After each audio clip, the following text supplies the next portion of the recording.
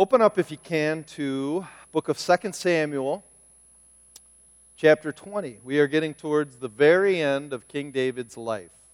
Actually, it's our last real sermon on David. And as you turn there, if you've ever been a parent, have you ever wondered to yourself or questioned with your spouse saying, how much violence is good for my child? So if my child's sitting there, have you ever said, now, Johnny, don't watch that. There's too much blood. I don't want you desensitized by what you see. Or have you ever, wife, said to your husband, turn off that Mayweather and McGregor boxing stuff. Turn it off. Too much blood. Too much blood. Too much violence. Or have you ever driven past a car wreck and you tell your children, don't look. Don't look. Could be bad. Should we shield our children from violence and blood? Will they be damaged? Will we be damaged from seeing too much blood on newsreels or pictures of the catastrophe, maybe strewn bodies after some of the hurricanes? Would that damage us? Of course, violence is not what God intended. Some people would say it's evil. And red blood spilt is shocking. Blood is not something you want your loved one to see. The real shock I ever had was when I was about 7 or 8, I saw firsthand a car accident. I was at this park with my cousin. We were standing on this mound, and you could see it was a driveway into a park in Ohio.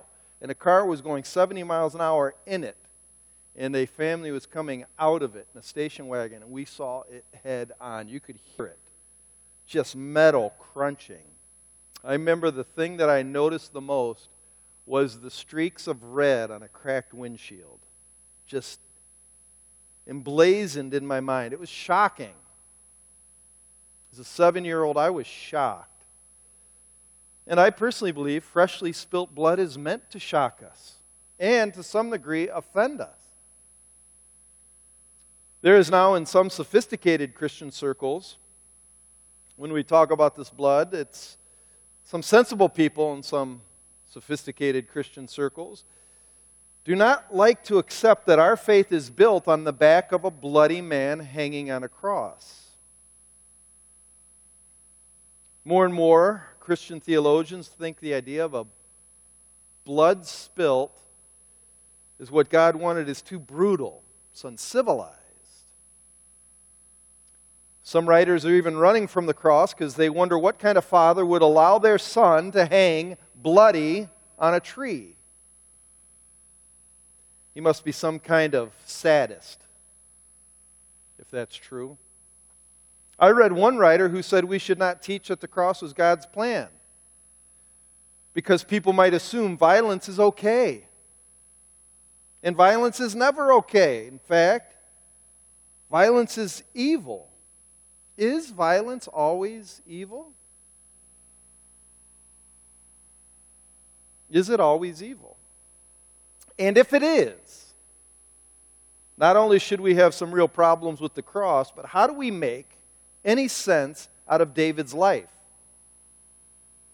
Because today we're going to come to the end of David's story. The man after God's own heart, the shepherd, crowned king. He's the writer of poetry, the great psalmist who could sing on the harp. But make no mistake, David, to a degree, first and foremost, was a bloody warrior.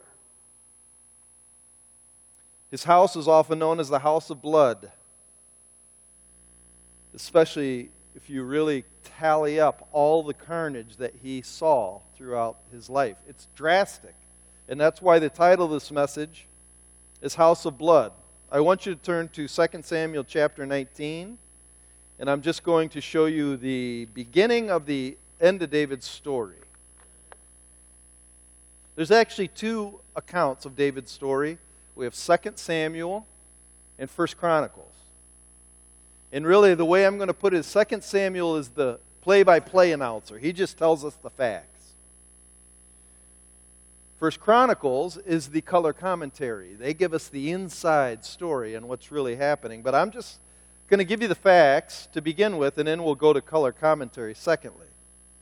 But we begin in verse 9 of 2 Samuel 19. Remember, Absalom was king. Last thing we remember is David's general killed Absalom, David's son, with 3 spears through his chest. He's hanging in a tree.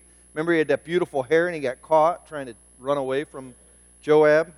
Well, verse 8 of 2 Samuel 19 says, Then the king, this is David, after his son died, he arose and he took his seat in the gate. And the people were all told, Behold, the king is sitting in the gate. And all the people came before the king. These are the ones that followed him out to the desert. Now Israel had fled every man to his own home, and all the people were arguing throughout all the tribes of Israel, saying, The king delivered us from the hand of our enemies. He saved us from the hand of the Philistines, and now he has fled out of the land from Absalom. But Absalom, whom we anointed over us, is dead in battle. Now therefore, why do you say nothing about bringing the king back? And King David sent this message to Zadok and Abiathar, the priests. Say to the elders of Judah, Why should you be the last to bring the king back to his house, when the word of all Israel has come to the king? Judah is his tribe, and he's saying, Judah, you guys need to be the first ones to bring me back to the city. And then he says to Amasa, and Amasa was Absalom's general. Absalom put Amasa in charge. Joab was David's general. Absalom put Amasa in charge. And so David gives an olive branch to Amasa. And he says to, actually let's start in verse 12. You are my brothers, he's talking to the elders of Judah. You are my bone and my flesh. Why then should you be the last to bring back the king? Verse 13, and say to Amasa, Are you not my bone and my flesh? God, do so to me, and more also, if you are not commander of my army from now on in place of Judah. It's an olive branch to try to bring Absalom's people back to David, so he's going to give Amasa, the general of Absalom's army, a peace treaty. Basically, I'll let you run my army. Verse 14, and David swayed the heart of all the men of Judah as one man. So they sent word to the king, Return, both you and all your servants. So the king came back to the Jordan, and Judah came to Gilgal to meet the king and bring the king over the Jordan. And the idea is that David ran away from Absalom, and now they're bringing back over the Jordan, meaning he's going back to the promised land, back to Jerusalem, and this is the final days of David's reign. It's the last story of David as king.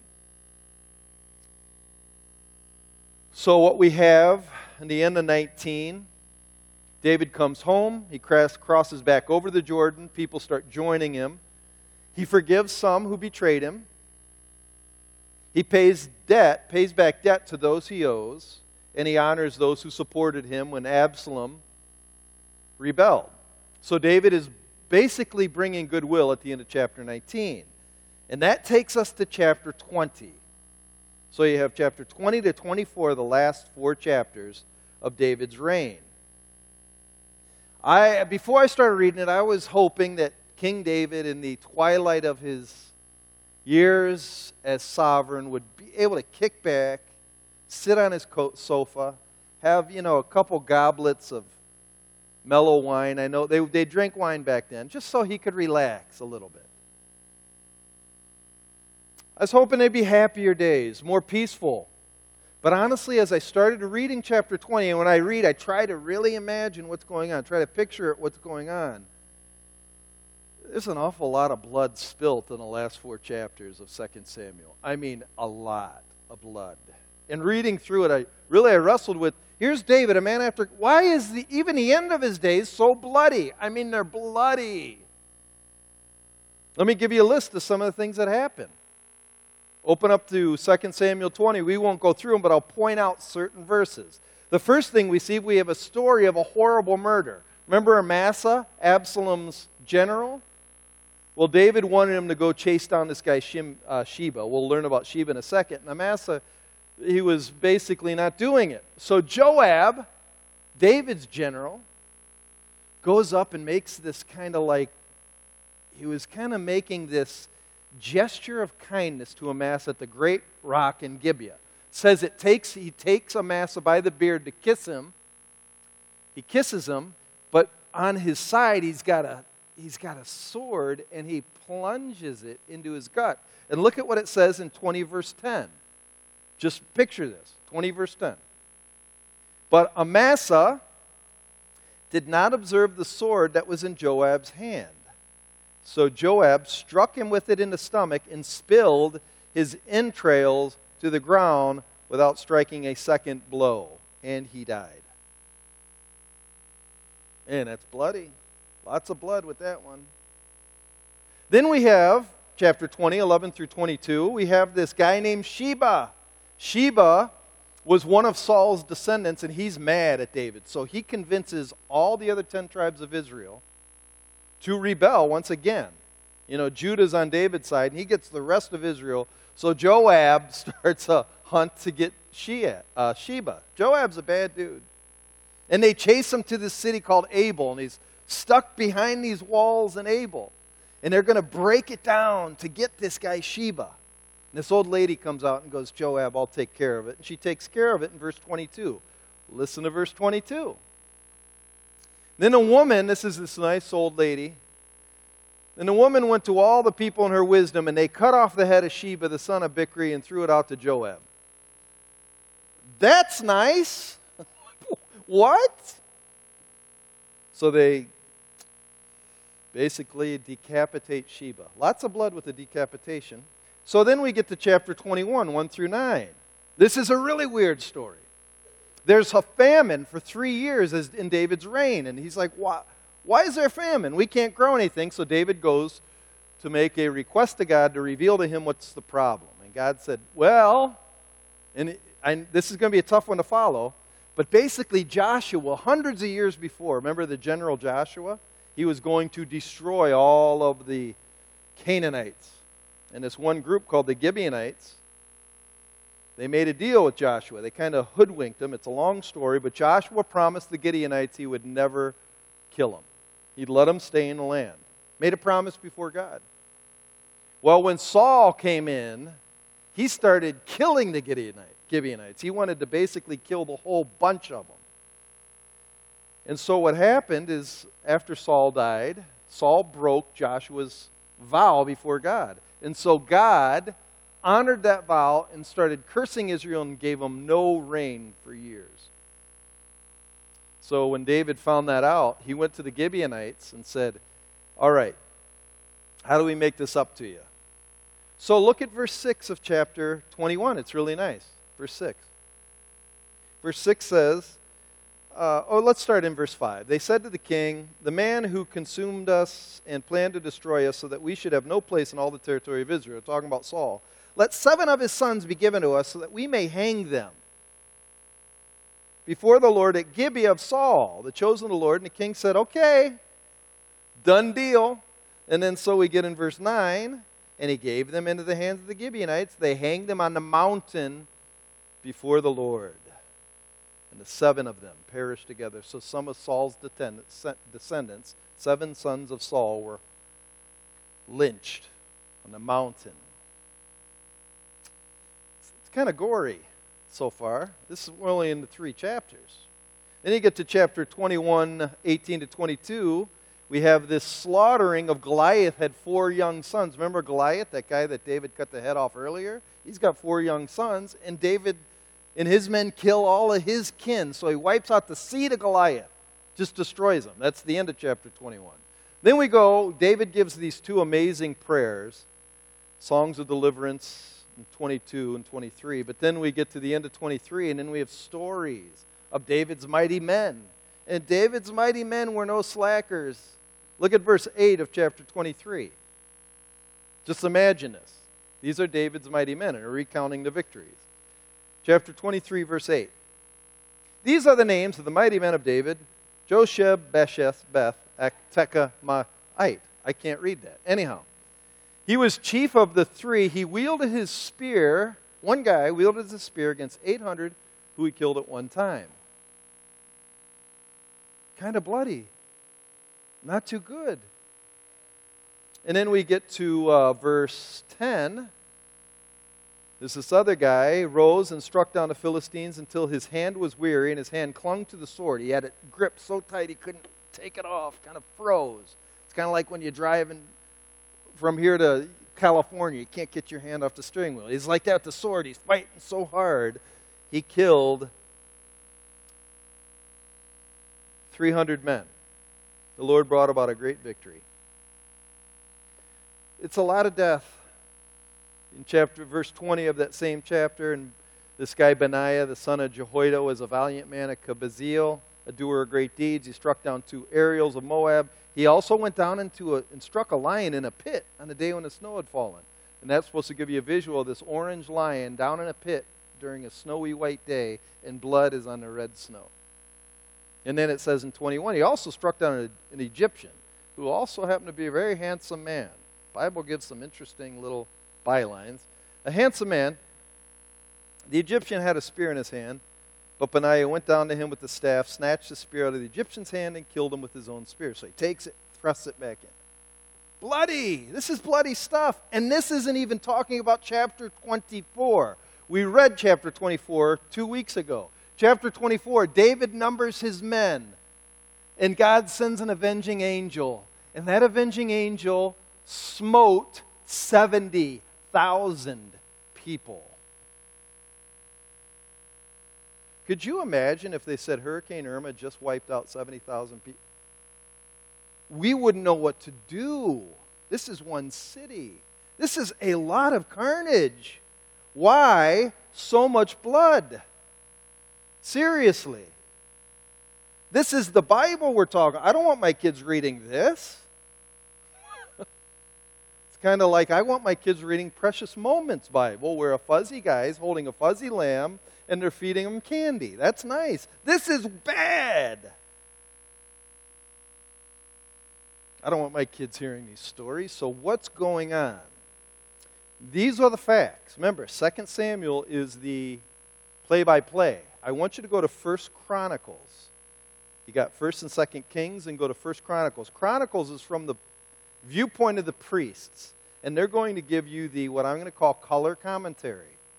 They give you an insider's perspective to understand what's going on. And I want to take you to an amazing event. Go to chapter 28 of 1 Chronicles.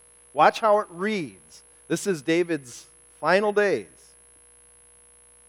I call this the farewell banquet of the king. It's an incredibly majestic scene. Chapter 28, verse 1, try to picture it. Remember, David's back in Jerusalem, back on the throne. People are supporting him. In verse 1, David assembled at Jerusalem all the officials of Israel. So you can imagine all the important government officials probably wearing insignias and robes and glittering gold. It also says the officers of the division that serve the king. So all the generals are there. It says the commanders of the thousands, the commanders of the hundreds, and the stewards of all the property and livestock. So you have all of the rich men, all of David's servants, and then all of the king and all of his sons. So you have all of the princes and their wives. And then you have the palace officials, those who run David's palace. And the mighty men were there, the champions, when they walked in. Hey, there's Benaiah, that guy who killed the tiger. Don't talk to him. Don't look at him. And that one guy whose hand, he probably couldn't hold a glass because his hand was still frozen. This is an amazing spectacle. Honestly, this would be like the final farewell of the president. This is bigger than the president leaving. This is David's last hurrah, to some degree. So verse 2, watch how it reads. The King David rose to his feet. So he's probably grabbing a goblet, raising to his feet, and everybody hushed, silence. And they listened to him. And he's going to give them insight on what's going on with his life. Listen to verse 2. Then King David rose to his feet, and he said, "Hear me, my brothers and my people. I had it in my heart to build a house of rest for the ark of the covenant of the Lord and for the footstool of our God.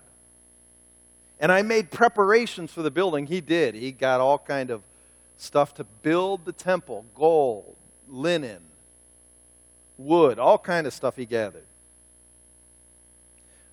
Verse 3, but God said to me, you may not build a house for my name. No, David, you're not going to do it. Why not? For you're a man of war and you've shed blood, a lot of blood. Yet the Lord God of Israel chose me from all my father's house to be king over Israel forever. For he chose Judah as leader, and in the house of Judah, my father's house, and among my father's sons, he took pleasure in me to make me king over Israel. So the reason why I can't build God's house is I'm a man of blood. He chose me for that.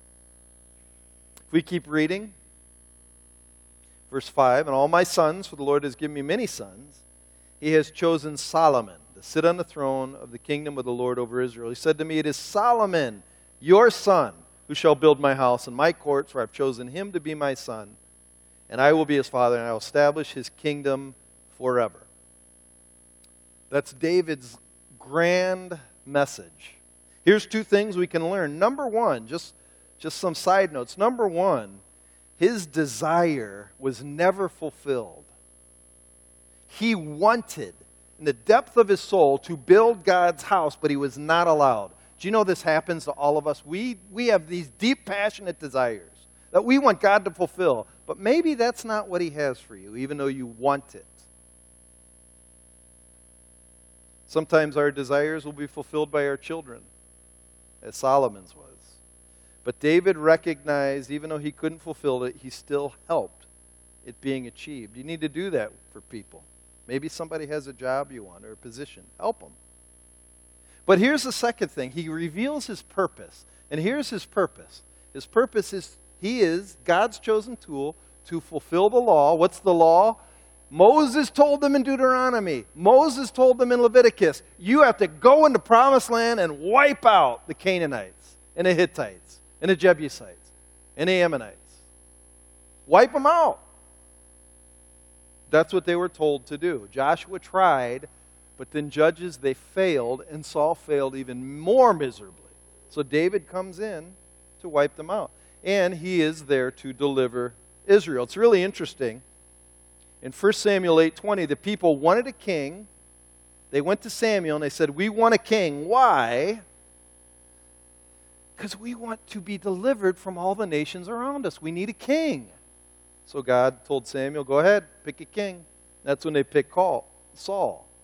What was the king's purpose? Fight, kill, deliver, avenge. In 1 Samuel 22:6-10, we give, go to Chronicles 22, same book. Watch how the same idea is given to David from the Lord. 1 Samuel 22, this is how David learned his purpose. 22:6-10, watch what it says. So David's relaying to his son Solomon what God told him. Then he called for Solomon, his son, and charged him, this is 1 Chronicles 22:6, charged him to build a house for the Lord. David said to Solomon, my son, I had it in my heart to build a house to the name of the Lord. I wanted to build God a house. But the word of the Lord came to me. This is what God told me. You have shed much blood and have waged great wars. You shall not build a house in my name, because you have shed so much blood. Behold, a son shall be born to you, who shall be a man of rest.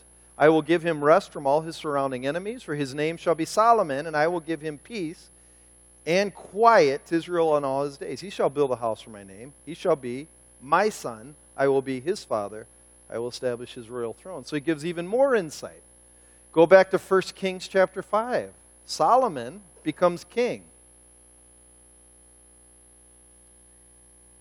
1 Kings 5. It's 2 books to the left. It's the white pages of your Bible. The ones rarely touched. And you're not touching them now, Jim. Why aren't you turning?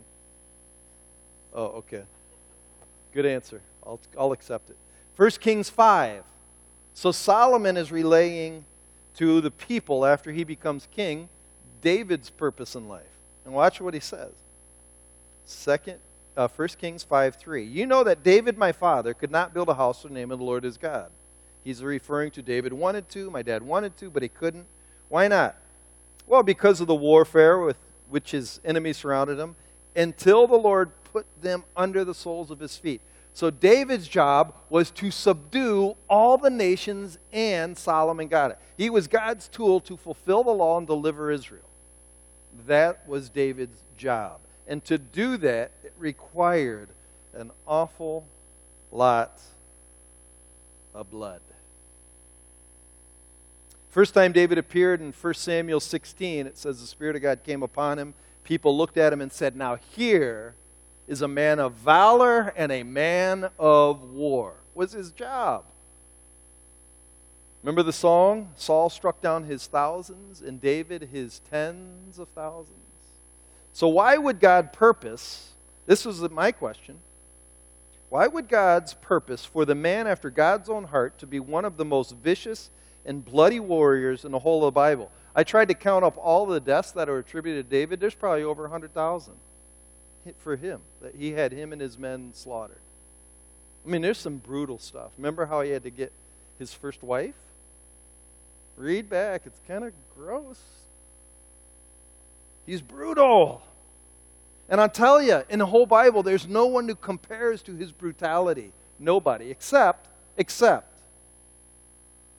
chapter 14 through about 19 of the book of Revelation, but you'll have to look that up on your own. So here's my take on David's life after I was really working through this. I believe, which every, what I would say, reputable scholar will tell you, he's a type of Christ. He's the first anointed one that God chose. And his message, his life's message, is very simple. Blood before peace.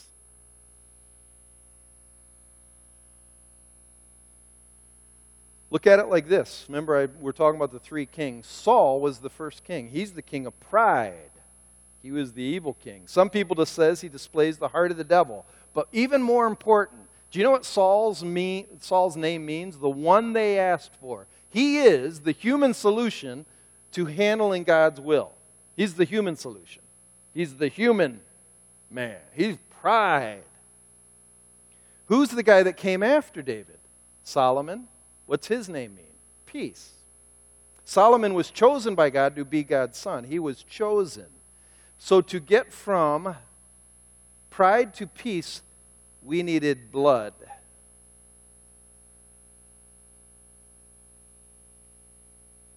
That's where David comes in. Not only does he represent the coming Christ, he's the son, he's the king, he's also the avenger of blood. He spills blood. As Hebrews says, without the shedding of blood, there is no remission of sin. Why? This is the main gist of what, trying to take what I would say a full view of Scripture. Why is blood so necessary to be spilled? Why can't we just go right to the peace? Why can't we go right from being wicked people to peace? Why do we need blood? The Bible has 3 specific reasons why blood needs to be shed. And it's interesting, I once did communion where I said the blood that Jesus spilled, and somebody got really mad, said, it's the blood that was shed. And I said, what's the big deal? They said, well, spilled has the idea it was a coincidence or it just so happened that way. Shed means it was purposed. God's shed his blood. It was purposed. He had a purpose behind the shedding of Jesus' blood. He had the purpose behind David shedding blood. And there's 3 purposes in blood. Number 1, blood reveals the seriousness of sin, the weightiness of sin. Red blood, the redness of the blood is meant to shock us. It's meant to say to us, this is wrong. I don't think the bright, thick, pasty red blood is coincidence. God meant for us to take notice when we see it. As Isaiah said, though your sins be as scarlet, they will be white as snow. I don't think there's anything more vivid than red blood on white snow. Can you see how bright it is? I'll prove it to you how just shocking it is. I didn't read you the full story of Amasa. Go back to 2 Samuel 20. I didn't read the whole thing to you. I just want you to listen to this. This is 20, verse 12.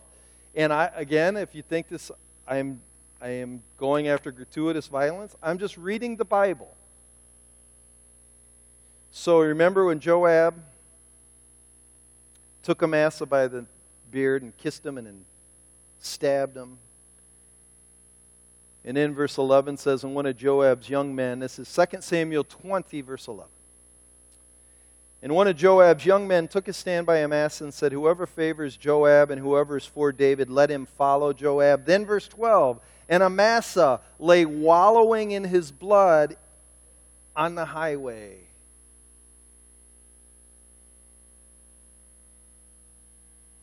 Why? So anybody who came by stopped. And they came by and then they throw him into a field and threw a garment on him. But the idea of wallowing in your blood, that phrase is shocking.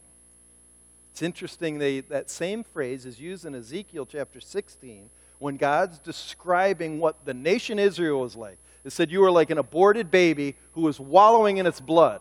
That's what you're like before I came to save you. Sin is that wicked. It makes us that terrible. I want you to go to something else. I think this idea of blood is not only supposed to say our condition, but go to Romans 11. If God is the one who asked David to do this, and when you read Revelations, the last 4 verses, I think it's also supposed to do this for us. And I think this is terribly missing in our culture. Romans 11, verse 22. And it doesn't necessarily talk about blood, but it talks about the character of God. And it talks about how God cut off Israel for a while, and if we don't shape up, he might cut us off too.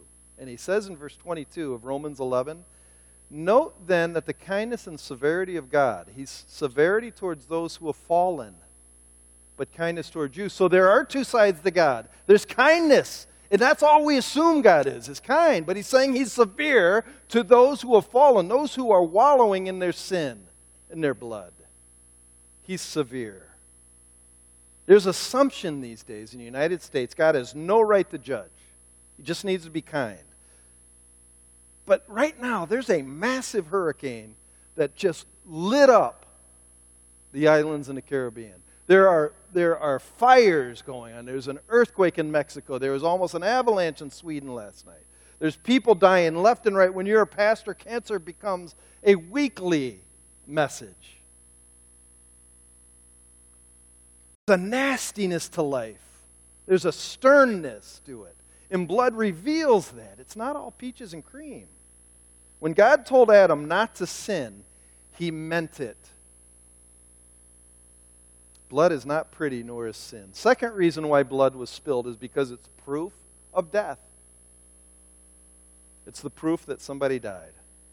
Life is in the blood, and when it is shed, it means someone has died. It's pretty simple. Go to Genesis, first book of the Bible, chapter 9.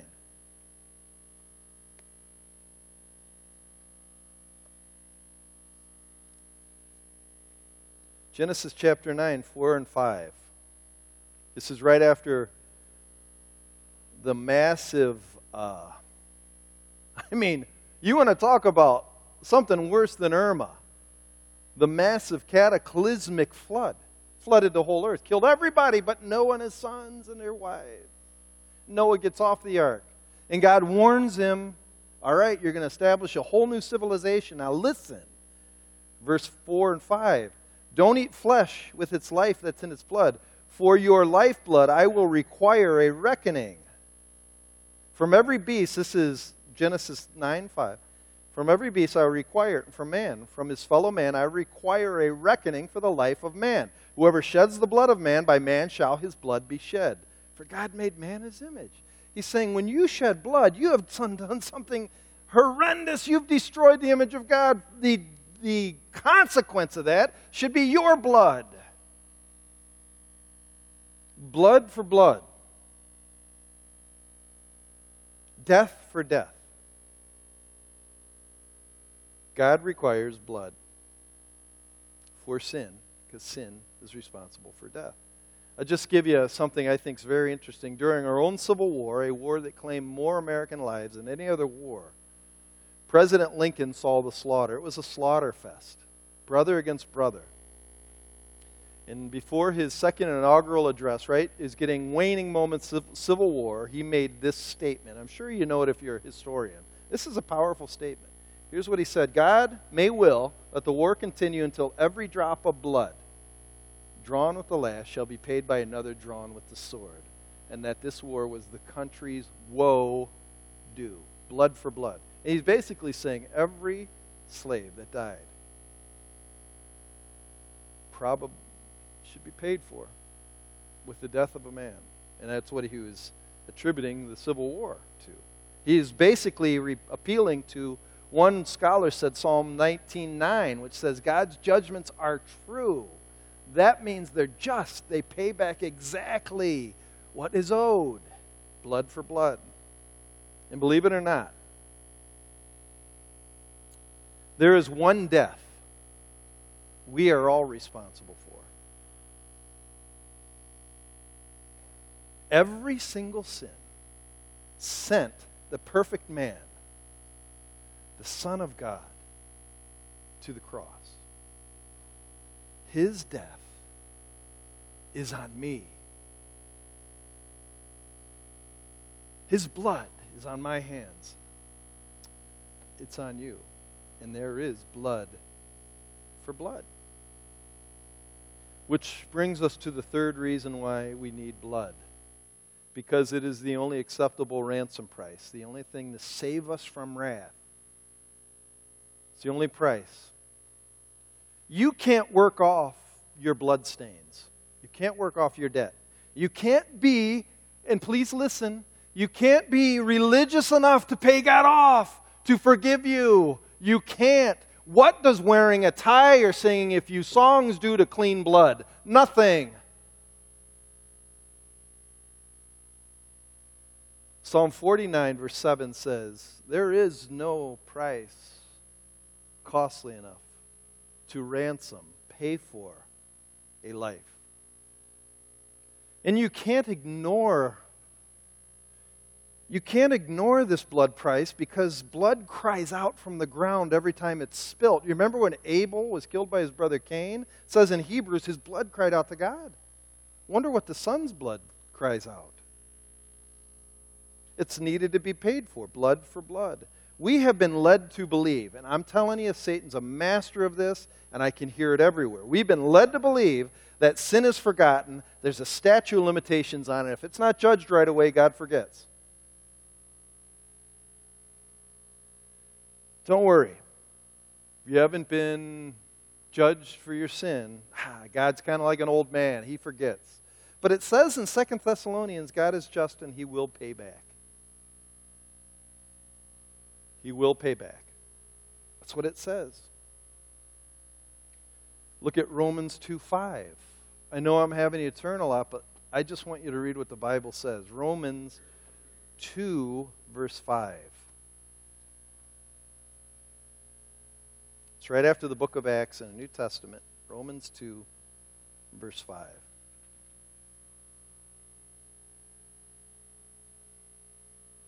Verse 4 talks about God's kind. He's holding back. He's not judging instantly. And in verse 5, he tells us why. But because you're hard and you're impenitent heart, you're storing up wrath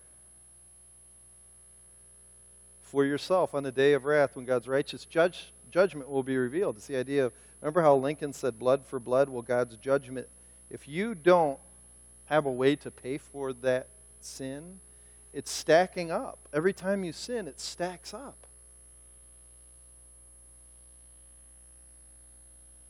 So not only does payment need to be made, what this is saying is there's a day when it will be made. It will be made. Blood for blood. I believe to some degree, as a type, that's what David's life was all about. Under the law, David needed to kill, annihilate the Canaanites for these sins against God, against the land, and against Israel. That's why he came, to be the avenging king. I left one more thing off that bloody list in 2 Samuel. I didn't tell you about one more bloody thing. Actually, it ends, the very last chapter, very last couple paragraphs, ends with one more really bloody thing. I want to show you. 2 Samuel, chapter 24.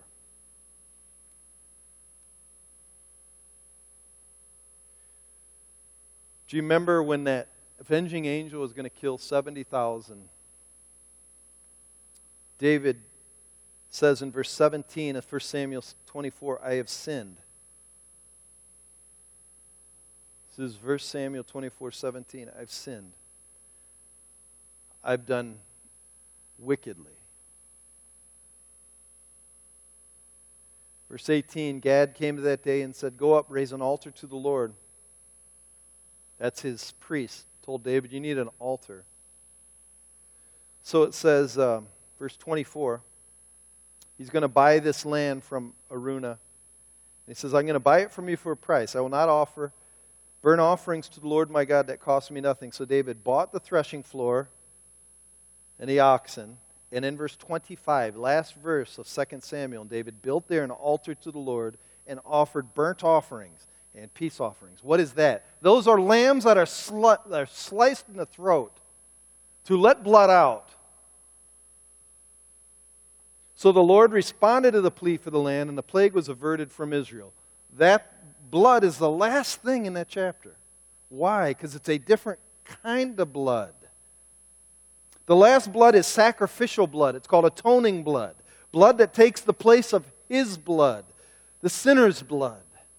The blood of the innocent was shed for David.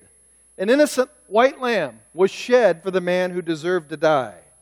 God took David's sin very serious, and he traded blood for blood.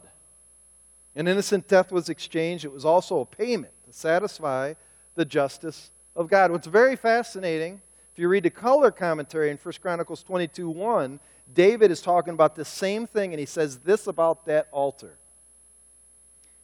He tells his son that this is going to be forever the place where God's house will be, the temple. The temple, the permanent place where the blood will be shed. And sure enough, they built the temple where all the lambs are going to be slain, the place where Jesus went. It's the same city where Jesus, the Lamb, was slain. A truly innocent life is exchanged for you there. When you read through this, this is not a joke. This is not gratuitous violence. It is the only way to escape the severity of God. It's the only way. It's funny, on my way in, I was driving into work and I had on a news station and I listened to the warnings of the Florida's mayor. I didn't like his tone at all. I really didn't. He was stern, he was serious, and he was very dry. His presentation was really dry. I didn't like it. There were no jokes, no humor. All he kept saying is, leave now. Protect yourself. If you stay, you'll probably die. So evacuate. I didn't like his tone. Why was he so mean? Because a real, powerful hurricane is coming. Then why do we think we can mess with someone more dangerous than Irma? Why do we sing, his blood has washed away my sin and saved me from his wrath, and we don't care? I have people coming up telling me who once went to this church, who once told me they love Christ, man, I don't believe in this stuff anymore. I'm telling you. I normally don't do this, but I just say, like the mayor, escape. Escape his wrath. Hide under the blood of the innocent lamb. Remember, blood before peace.